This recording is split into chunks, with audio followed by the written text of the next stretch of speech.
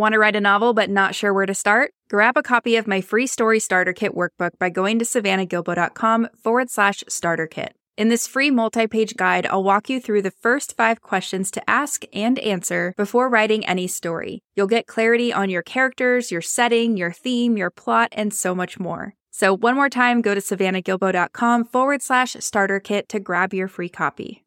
So in order to write realistic characters, we need to show how their past and future impacts their present moment at any given time. And if you're thinking this means you probably need to do some character development before you can write effective interiority, then you are correct.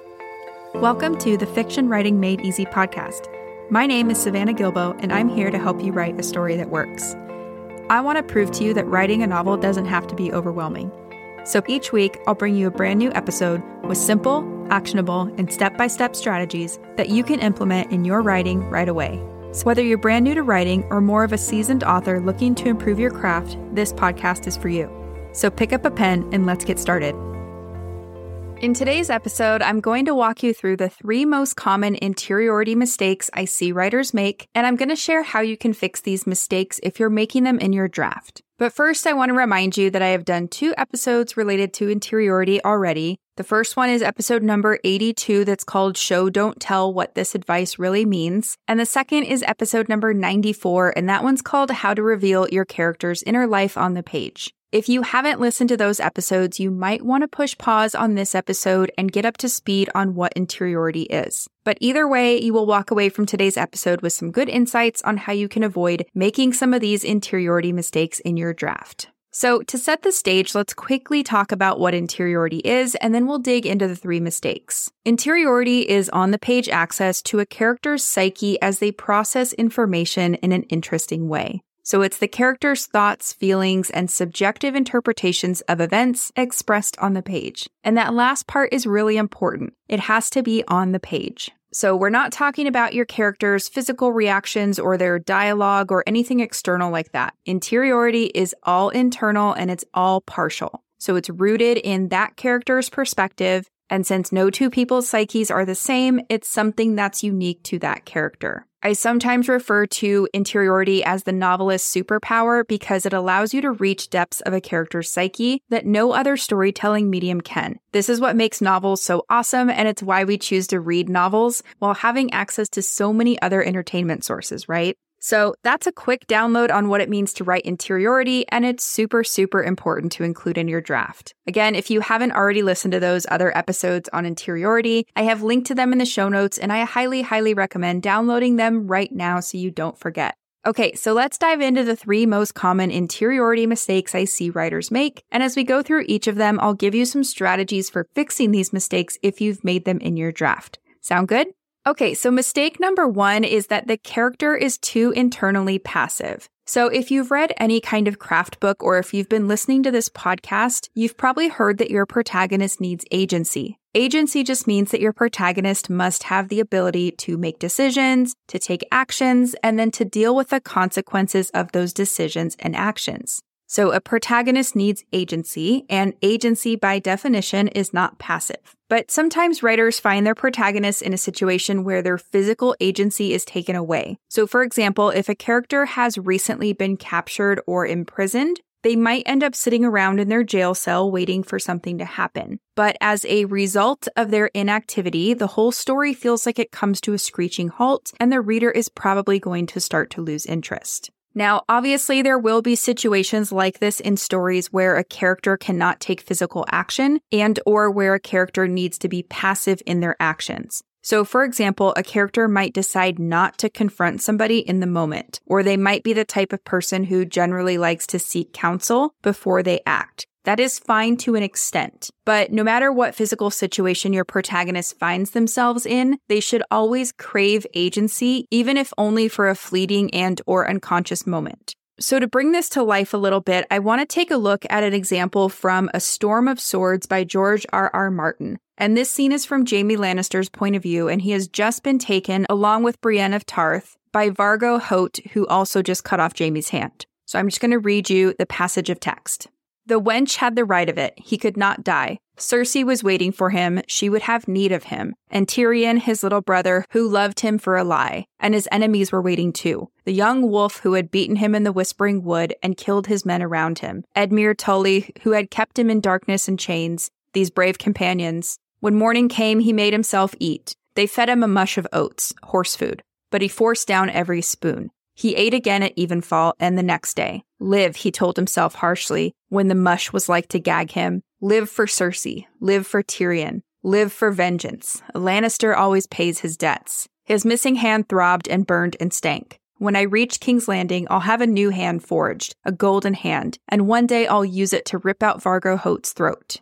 So in this example, you can see that although Jaime is bound and he's abused and he's missing a hand, he is anything but internally passive. In this little bit of text, he's remembering what's important to him and he's plotting out his next steps. So internally, he's active and internally, he's craving a sense of agency. So the key takeaway here is that even if your protagonist is physically unable to take action, they should crave agency. They should want something, including the agency to take the steps to get it.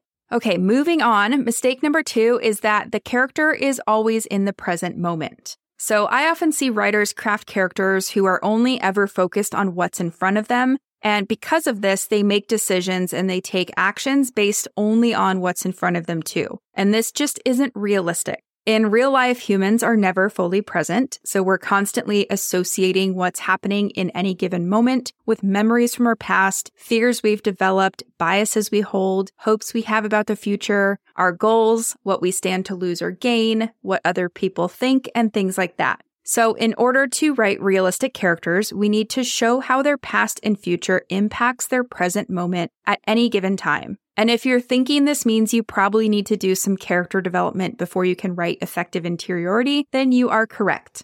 If you need some guidance on fleshing out your characters, go check out episode number 7 that's called 5 Questions to Help You Write Better Characters. And I will link to that episode in the show notes for you as well. Now, let's look at an example to bring this idea of the past and the future impacting a character in the moment. And to do that, we're going to look at part of a scene from An Ember in the Ashes by Sabaa Tahir. So I'm going to just read you the snippet of text. By the time Helene and I reach Blackcliff's bell tower, nearly all of the school's 3,000 students have formed up.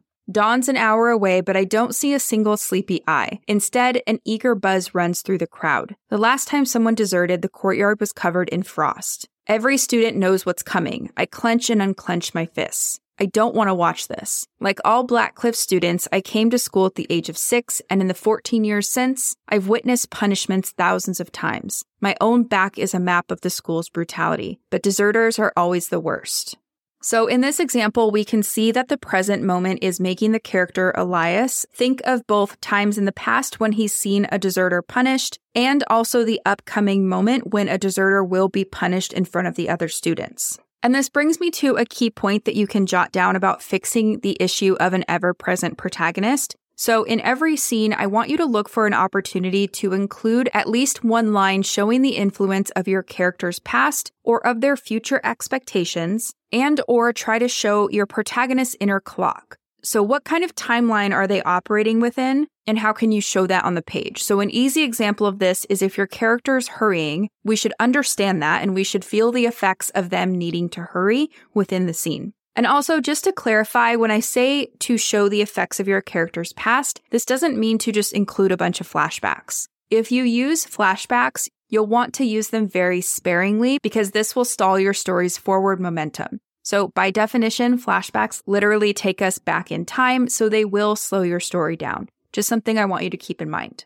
Okay, moving on. Mistake number 3 is when the character knows what the author knows. So sometimes I see drafts where it's obvious that the author's knowledge of the overall story or how they see a character or a situation is leaking through into the text. So for example, I was recently working with a historical fiction author, and one of their characters was sharing their impression of their own time period as if they were comparing it to the present day. But if that character is living in the 1920s or whatever historical period in time, they can only reference what has happened before that period, right?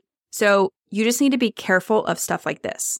But the more common way this mistake manifests is when a writer fails to really get in the character's head and process what's happening in the moment. So I want to give you an example because this is a little bit hard to explain, but it's super important to identify where you might have made this mistake in your draft. So for example, imagine that you're writing a story about a 16-year-old ballerina who wants to make it big and perform in Paris. Let's say this ballerina's mom comes home one day and she says, "Hi, darling, guess what? I got you an audition on Thursday." And let's say the daughter responds with, "Oh my God, thank you, Mom. What do you think I should wear, the blue leotard or the pink one? I can't wait to tell Dad about this." And then she goes off to her room to pick out her outfit or whatever she's going to do, right? So if I were editing a scene like this where this happened, I would say something to the author like, "Why doesn't the 16-year-old daughter ask her mom where the audition is or who the audition's with?" So in this scenario, the author knows what audition the girl is going to, but wouldn't the girl also want to know this information? Because what if it's a lesser ballet company and she's actually not happy about this audition? Or what if it's the one that she really, really wants that will give her an opportunity to perform in Paris? It's not on the page, so we don't really know how to take this information. And this happens all the time in the manuscripts I edit, so the author is usually very clear on what's happening in their mind, but it's not on the page. So there's a gap between the vision in the author's pages and what the reader sees, and it creates confusion. So to reiterate the mistake, it's when the character acts as if they know what the author knows, and this is what creates that gap between what the author thinks they're writing and what is actually on the page. Now here's an example of what this looks like when done well from Harry Potter and the Sorcerer's Stone by J.K. Rowling. "Ministry of Magic's messing things up as usual," Hagrid muttered, turning the page. "There's a Ministry of Magic?" Harry asked before he could stop himself. "Course," said Hagrid. "They wanted Dumbledore for minister, of course, but he'd never leave Hogwarts. So old Cornelius Fudge got the job. Bungler if there ever was one. So he pelts Dumbledore with owls every morning asking for advice. But what does a Minister of Magic do?" So in this example, notice how Harry asks a follow-up question about the Ministry of Magic. He's not asking about Cornelius Fudge or about Dumbledore. He's behaving like an 11-year-old kid would, and he's focused on this one line of thought despite everything else Hagrid is saying. Also notice how Harry has to ask what the Ministry of Magic is because he doesn't know. He's from the Muggle world, so it makes sense that he would need to ask for clarification about what the ministry does and why. So to determine if you've made this mistake in your draft, look for instances where what you see in your head is not actually on the page. And when in doubt, especially in your first few drafts, it's better to have too much information like this than too little. You can always pare things down later once you're absolutely sure your entire story's on the page, and I find it's easier to pare things down than it is to deal with feedback from, let's say, beta readers or an editor who's like, "Hey, I didn't really know what was going on in this scene, so I don't know how to help you." So just something to keep in mind. And there you have it. Those are the 3 most common interiority mistakes I see writers make and how to fix them in your draft. So I hope you can see that understanding and effectively incorporating interior in your scenes is crucial for creating a compelling story. And by avoiding these common mistakes, such as creating an internally passive character, neglecting the impact of the past and future on the character's present moment, and allowing your own writer's knowledge to seep into the character's perspective, you can elevate your storytelling and immerse readers in a rich and authentic experience. Remember that interiority grants you the power to dive deep into a character's psyche, offering readers a unique and captivating narrative. So as you continue to refine your writing, embrace the challenge of capturing the complex and intricate workings of your characters' minds, and by doing so, you'll create stories that resonate with readers and leave a lasting impression. So that's it for today's episode. As always, thank you so much for tuning in and for showing your support. If you want to check out any of the links I mentioned in this episode, you can find them in the show notes listed in the description of each episode inside your podcast player or at savannahgilbo.com/podcast.